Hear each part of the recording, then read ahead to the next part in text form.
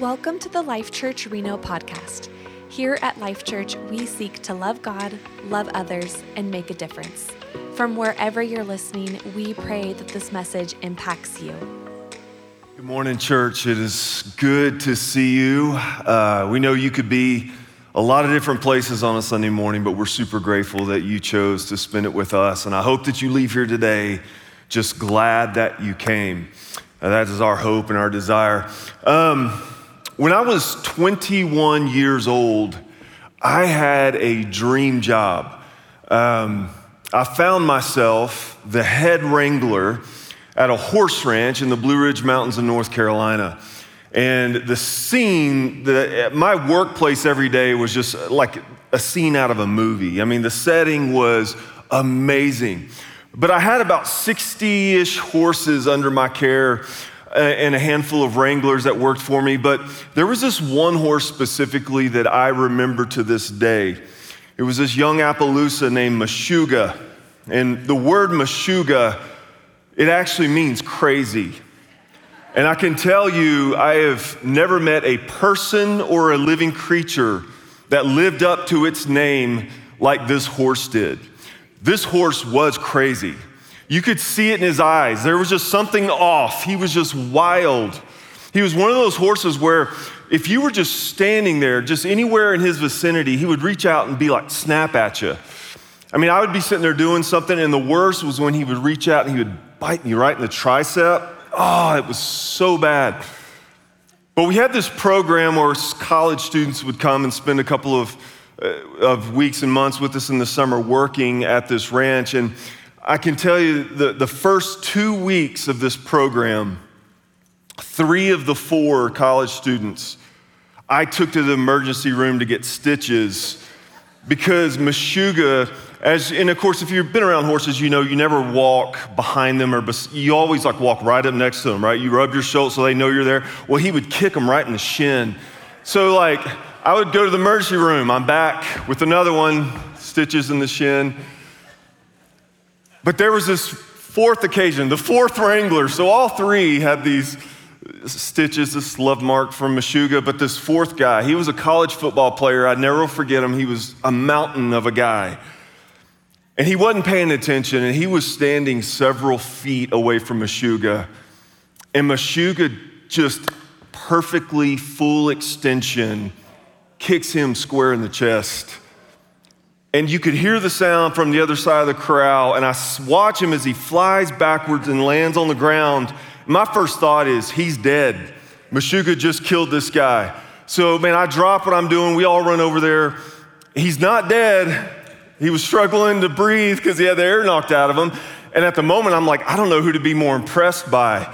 Like Meshuggah for this beautiful, perfect kick, or this kid for like, it didn't faze him. I was just, anyways.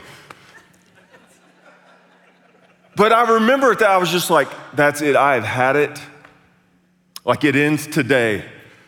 And so I take Meshuggah and I walk him down we had a round pen at the end of this pasture. And I was like, it was like the showdown. And it was like, you could hear the little good, the bad, and the ugly music playing. It was like, me or you, dude. I'm either breaking you, you're gonna break me, but we're not leaving here till this is settled. And I whipped out all my tricks, everything from horse whisper to Indian tricks to hobbling, whatever. I was gonna do whatever it took. Long story short, several hours later, after being bucked off, thrown off, run into the fence, I was dirty, I was tired, and I was done. I was just like, I give up. That horse cannot be broken. He is just too wild. You know, as I was thinking about this message today and really this whole series that we've been in, I started to think, you know, our minds are a lot like that horse Meshuggah. And our thoughts so often just run wild. And at times our thought life is just kind of untamable, uncontrollable, stubborn, rebellious, right? I mean, I can be going through life just doing great, and all of a sudden you're like, whoa, where did that thought come from? Man, our minds are wild. This week, what got me thinking about this horse Meshuggah was this week I read a book that actually compared our minds to a wild Mustang. which I found ironic that we live in one of the few places where there actually are wild horses, right? And I've come to learn, living in Reno, that a lot of people romanticize the idea of wild horses, right? They think wild horse and they immediately think to like the Disney movie Spirit, this beautiful horse galloping through this green grassy field, its mane blowing in the wind with the symphony music. But we love the idea of being wild and being free. You can go where you want, do what you want. And in the case of the horses here in Reno, you can eat what you want, even if it's the neighbor's landscaping, or you can poop where you want, even if it's in my driveway. But we romanticize this idea of kind of these wild horses, but reality is very, very different. I remember several years ago hearing Pastor Tom, I'm going to kind of steal some of your material. I remember him talking about the difference between wild horses and kept horses. And the reality of wild horses, we love the idea, we romanticize the idea, but the truth is, it's not so great, especially when there's like a drought or a really hard winter. And you see these horses, and man, they just look terrible. They're skin and bones, man. Their coats are all mangy. Man, their hooves are in bad shape. But kept horses look very different. You see, kept horses, they may not be able to roam and do whatever they want to do, but they have an owner who cares for them. They have somebody who will water them. They have someone who will feed them, brush them out, clean and trim their hooves. You see, they may not be wild and free, but they're loved. And in the same way, for a lot of us, before Jesus, we were wild. And our thoughts and our minds were able to just roam wherever they want, do whatever they wanted. But now we belong to someone. Now we have a loving master who wants what's best for us. And just like you have to corral a wild horse in order to care for it, we have to corral our minds so that Jesus can do the work that he wants to do in our lives. We've read this verse in the series already, but that's what this verse is talking about. In 2 Corinthians 10:5, it says, we demolish arguments and every pretension that sets itself up against the knowledge of God. And listen, we take captive every thought and make it obedient to Christ. We take our thoughts captive and make it obedient. See, just like you have to break a wild horse, God has to break our minds so that we can fully realize who we were created to be. But listen, our minds will fight this. Our thoughts still just want to run wild and free. And so what happens is our minds, it becomes a battlefield. It's a battle between light and darkness, a battle between truth and lies, a battle between our old nature and our new identity. And it's a battle between God's will and the enemy's schemes. That's why Romans 12:2 says, don't conform to the pattern of this world, right? There's almost like this call to fight. Don't conform to the pattern of this world, but be transformed, be changed by what? Going to church every Sunday, changing our habits? No, by the renewing of our mind, making new our mind. We've been in this series called Mind Games, and I would highly encourage you, if you've missed the first 2 weeks, go back and listen to it, because it is really, really good stuff. But as we continue this series, I want to talk about what I believe is one of the enemy's most effective tools for attacking our thought life. And today, what I want to talk about is the comparison game. Now, when I talk about comparison, I'm including in that jealousy, envy, coveting. It's that thing inside of us that makes us look at someone else and goes, this ain't fair, I want what he has. And if you think about it, this has been man, just running rampant since the beginning of time. We all struggle with this, by the way. This message today, no one's excluded from it. But this comparison game has been doing damage since the beginning of time. If you go back and just think about the fall of Adam and Eve, man, the serpent comes to Eve and tempts her by what? Getting her to play this comparison game. You guys are pretty awesome, but man, God's a little smarter. But if you eat this, you'll be just as smart as he. And then you look in a couple of chapters later, the story of Cain and Abel. They both bring their offerings to God, and Cain's like, well, man, God likes Abel's offering better than he likes my offering. He must love Abel more than he loves me. So he goes and he kills his own brother. Listen, within the first couple of chapters of the Bible, comparison has wreaked havoc and destroyed lives. And it can do the same to us if we're not careful. So if you have your Bibles, I want you to turn to John chapter 21. There's a great story that kind of talks about this very thing in John chapter 21. And I'm going to give you a little bit of context. This is after Jesus' death and resurrection. So he had already gone to the cross, rose from the grave, and there was a period of time that we see where he would reappear to his disciples and kind of just spend some time with them. And that's one of these occasions. So in John 21, look at verse 15. It says, when they had finished eating, Jesus said to Simon Peter, Simon, son of John, do you love me more than these? Yes, Lord, he said. You know that I love you. Jesus said, feed my lambs. Again, Jesus said, Simon, son of John, do you love me? He answered, yes, Lord, you know that I love you. Jesus said, take care of my sheep. Verse 17, the third time he said to him, Simon, son of John, do you love me? And Peter was hurt because Jesus asked him the third time, do you love me? Which, pause right there. That was intentional, by the way.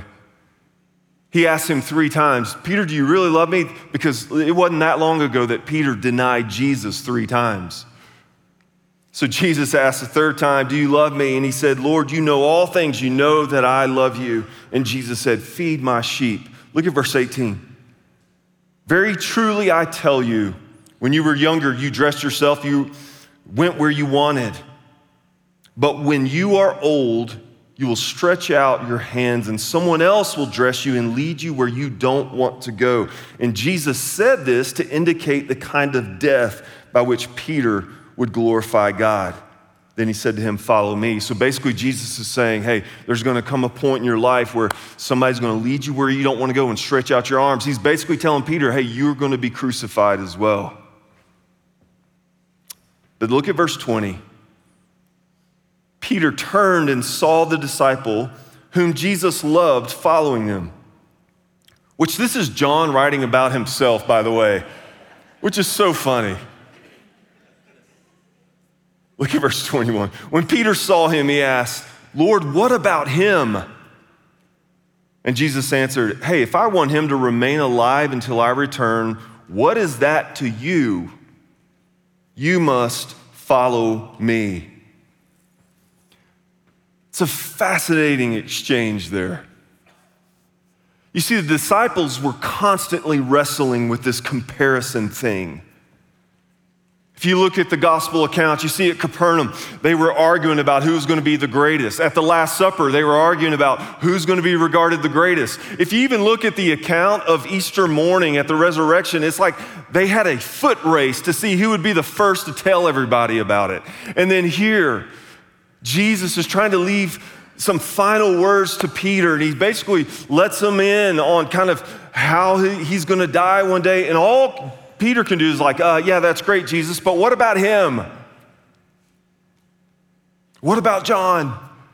And Jesus seemed to have zero tolerance for this comparison game because Jesus knows the damage it can do to our lives. And I believe comparison is so effective at getting us distracted and focused on the wrong things.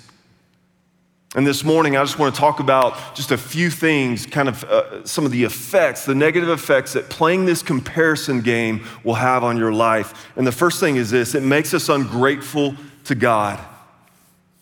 Comparison makes us ungrateful to God. You see, when I'm constantly looking at the person on my left and looking at the person on my right and comparing, man, my life to their life and what they have to what I have,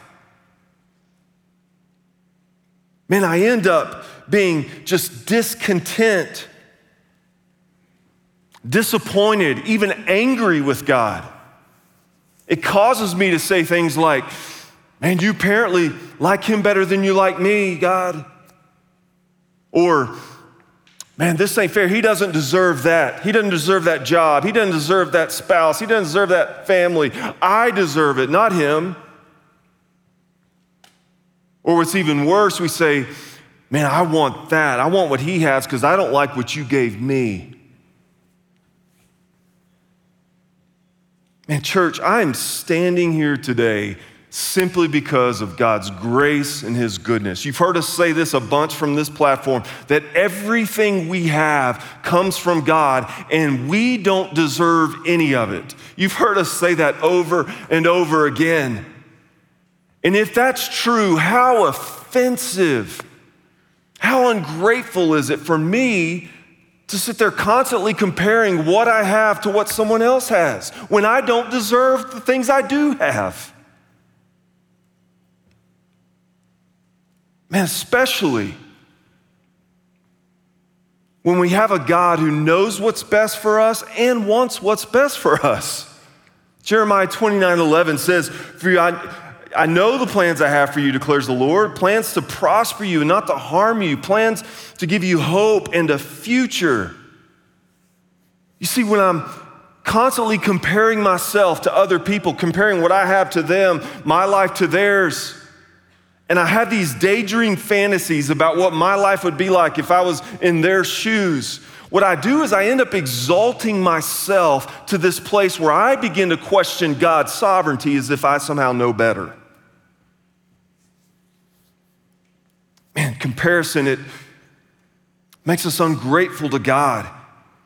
And if you're constantly comparing your life to other people's lives, you're never going to experience contentment. You're never going to have satisfaction in Jesus because contentment and comparison are incompatible. Second thing is comparison prevents me from accepting who I am. What we so often do is we compare our normal day-to-day lives with other people's special highlight moments, right? I compare my Tuesday to this person's vacation in Europe. Even though they may have spent years planning it and saving up for it, but I compare my typical day to their highlight moment. And it's an unfair comparison. The other thing we do is we compare ourselves to people who are like exceptional at one thing. You know, it's like, oh, man, I like to shoot some hoops on the weekend. But man, God, you didn't give me the ability to play like LeBron. Well, of course not. He's a freak. I like to play a little golf, but man, gosh, I can't hit the ball like Tiger Woods. Of course not. But we do this all the time. But in both of those situations, whether I'm comparing myself to someone who's just great at one thing or I'm comparing myself to other people's highlight reels, in both of those cases, I find myself lacking. And I end up feeling inferior, less than, and discontent with who I am. And it's a no wonder why so many people struggle with the self-loathing, because they're constantly in this unfair comparison that's not based in reality at all.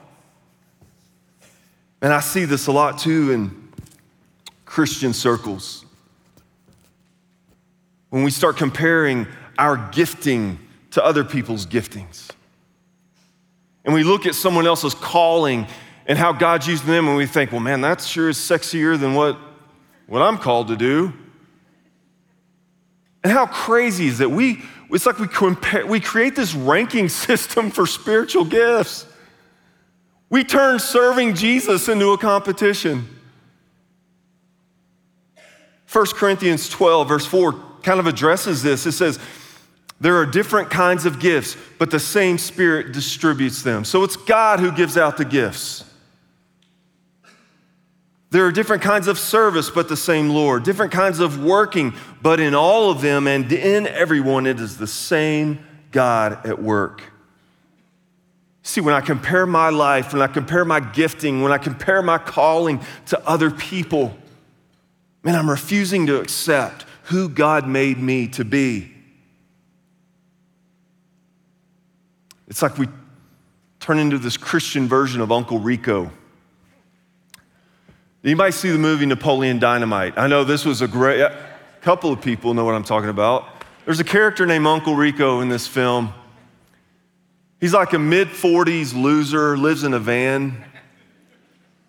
And all he talks about is like, well, if the coach would have put me in that high school football game, we would have won state and I would have gone pro.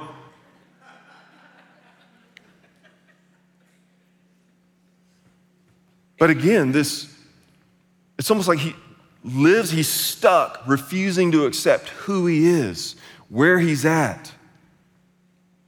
And so often we do the very same thing. And listen, comparison, what it eventually does is it devalues my uniqueness and it hijacks my calling. I'll say that again so you don't miss it. Comparison, it devalues my uniqueness and it hijacks my calling. See, when I refuse to accept who I am, what I end up doing is spinning my wheels, wasting time, trying to change or tweak the very thing God designed and created. What a waste of time it is. When what I should do is just embrace who he made me to be and pursue his will, his direction for my life. Third thing, comparison, it causes me to resent other people. Causes me to resent others. You see, when you play this comparison game, it always ends with one of two outcomes. Either I'm better than you or I'm not as good as you. When I play the comparison game, it either ends up with I'm superior to you or I'm inferior to you. And guess what? Neither honor God. You see, if I feel as though I'm better than you, I'm just full of pride and arrogance, which is sin. But if I feel like I'm not as good as you, then I get filled with jealousy and envy and resentment, and that's sin too. So we play this game where both outcomes dishonor God. And it ends with us resenting other people. I think we can thank social media for why this is so prevalent today. I'm either better than you or not as good as you. Now, I don't want to bag on social media because there are some good things about it, like give me a minute. I'll get back to that in a second.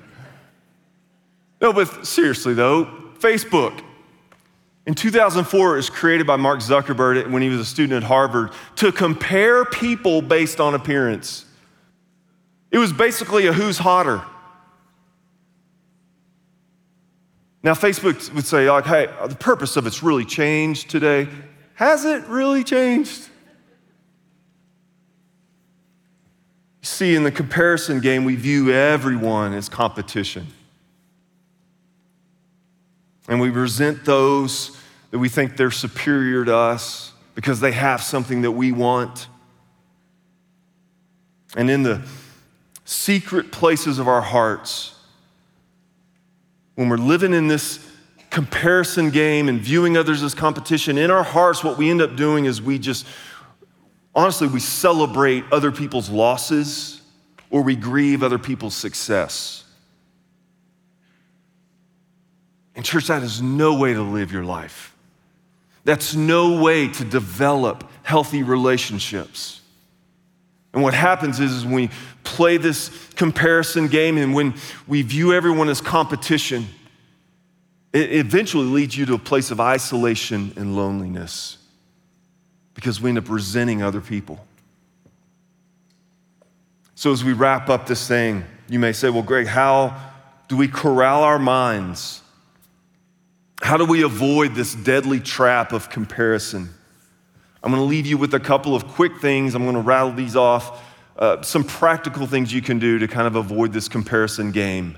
First thing is this: start every day by thanking God for 5 things.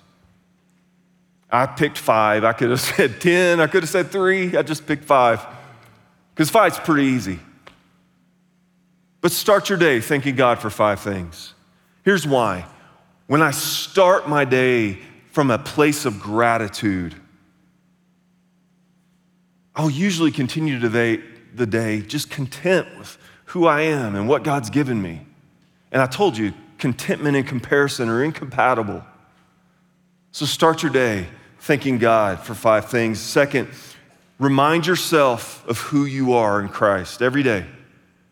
If you did not hear Pastor Dave's message last week, go back and listen to it on your identity. But every day, start your day reminding yourself who you are in Christ. You see, God needs to be the one who determines our value. It needs to be God that says how much we're worth, not other people, not ourselves. We need to preach to ourselves Psalm 139:14, that we were fearfully and wonderfully made. We need to preach to ourselves Ephesians 2:10, that we are God's masterpiece designed to do good works. We need to remind ourselves who we are in Christ, that we are worth everything to Him. We are precious. The third thing we need to do is fill in the blanks with truth. Now, I'm going to have to unpack this one, but hang with me. You see, church, it's easy for me to become envious of something whenever I don't have all the information. And what happens is my mind is able to then fill in the gaps with fantasy. For instance, let me give you an example. I look at that guy and I'm like, man, I sure want his job. I wish I had his job. Truth is, I don't know anything about his job. He may have a complete jerk as a boss. He may have to work 70 hours a week. He may carry around so much stress, but all I see is he went on that cool sales trip. And so there's all these blanks that my mind gets to fill in with fantasy. You see, the more information that we have, the less attractive things become. This happens a lot in relationships. Some lady has a coworker that she's kind of having this emotional affair with, and she's like, well, man, he's so funny, and he laughs at all of my jokes, and it seems like he really is interested in what I have to say, but when I go home, my husband, he's just tired, and he comes home and sits on the couch. Truth is, you don't know anything about that guy, really. Your mind's filling in the blanks with fantasy. Because here's the truth. That guy gets tired too. That guy just sits on the couch too. He just wants to watch TV too. Men, we do it too with lust. We see some beautiful woman, and all of a sudden, man, our mind starts filling in all the blanks. Listen, she may be a constant nag. She may be just a mean-spirited person, and listen, the more information we have, the less attractive things become. So we need to fill in the blanks with truth. Fourth, publicly praise the success and accomplishment of others. And because this goes directly against that prideful nature. And what it does is it kills that spirit of competition, and it loosens the grip that comparison has. And then the last thing, run the race God has for you. Run the race God has for you. Last passage of scripture, turn to Hebrews 12, verse 1. It says, therefore, since we are surrounded by such a great cloud of witnesses, let us throw off everything that hinders and the sin that so easily entangles. And then listen, let us run with perseverance the race marked out for us. That means I have a race marked out for me. That means you have a race marked out for you. The day I was born, God laid a path in front of me. And here's the deal.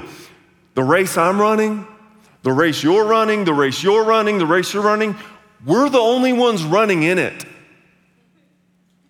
With God, there is no second place, third place, fourth place. That doesn't exist because God doesn't compare us to other people. We do that, but God doesn't. I'm the only one running my race. And when I stand at the end of my life, when I'm standing before his throne of grace, the only thing that will matter is, did I run my race well? I don't care about your race, don't care about his race, her race. Did I run my race well? And will he look at me and say, well done, good and faithful servant? And that's really what, if you go back to that first story we read in John 21, that's really what Jesus was trying to say to Peter. Listen, he's like, well, what about John? And what did Jesus say? Listen, don't worry about John. He's got his own race to run. And then he said, Peter, you have to follow me. Run your race. So as we close, listen, when comparison starts to creep into our lives, and it does for all of us, man, we have to corral our minds, our wild minds, and we have to take our thoughts captive and make them obedient to what God's word says.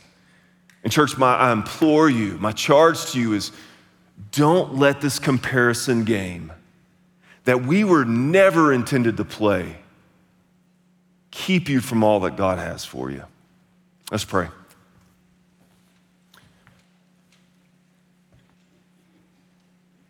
Father, first off, I just want to thank you for all that you've given us.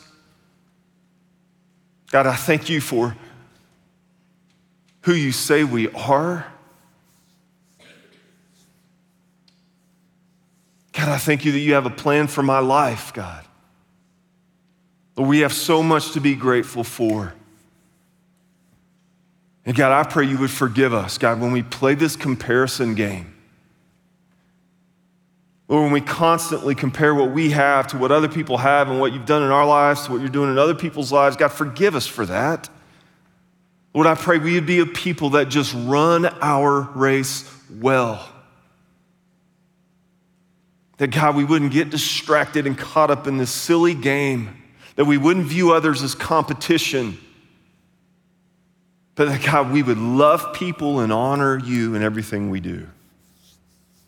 God, protect us from the lies of this world. Protect us from the schemes of the enemy. And Lord, I do pray that we would corral our minds and take every thought captive, making it obedient to you. And Lord, we will be better off for it. It's in Jesus' name that we pray. Amen. Thank you for listening to the Life Church Reno podcast. Remember to subscribe to hear more messages like this, and you can also find more information at lifechurchreno.com. Blessings to you.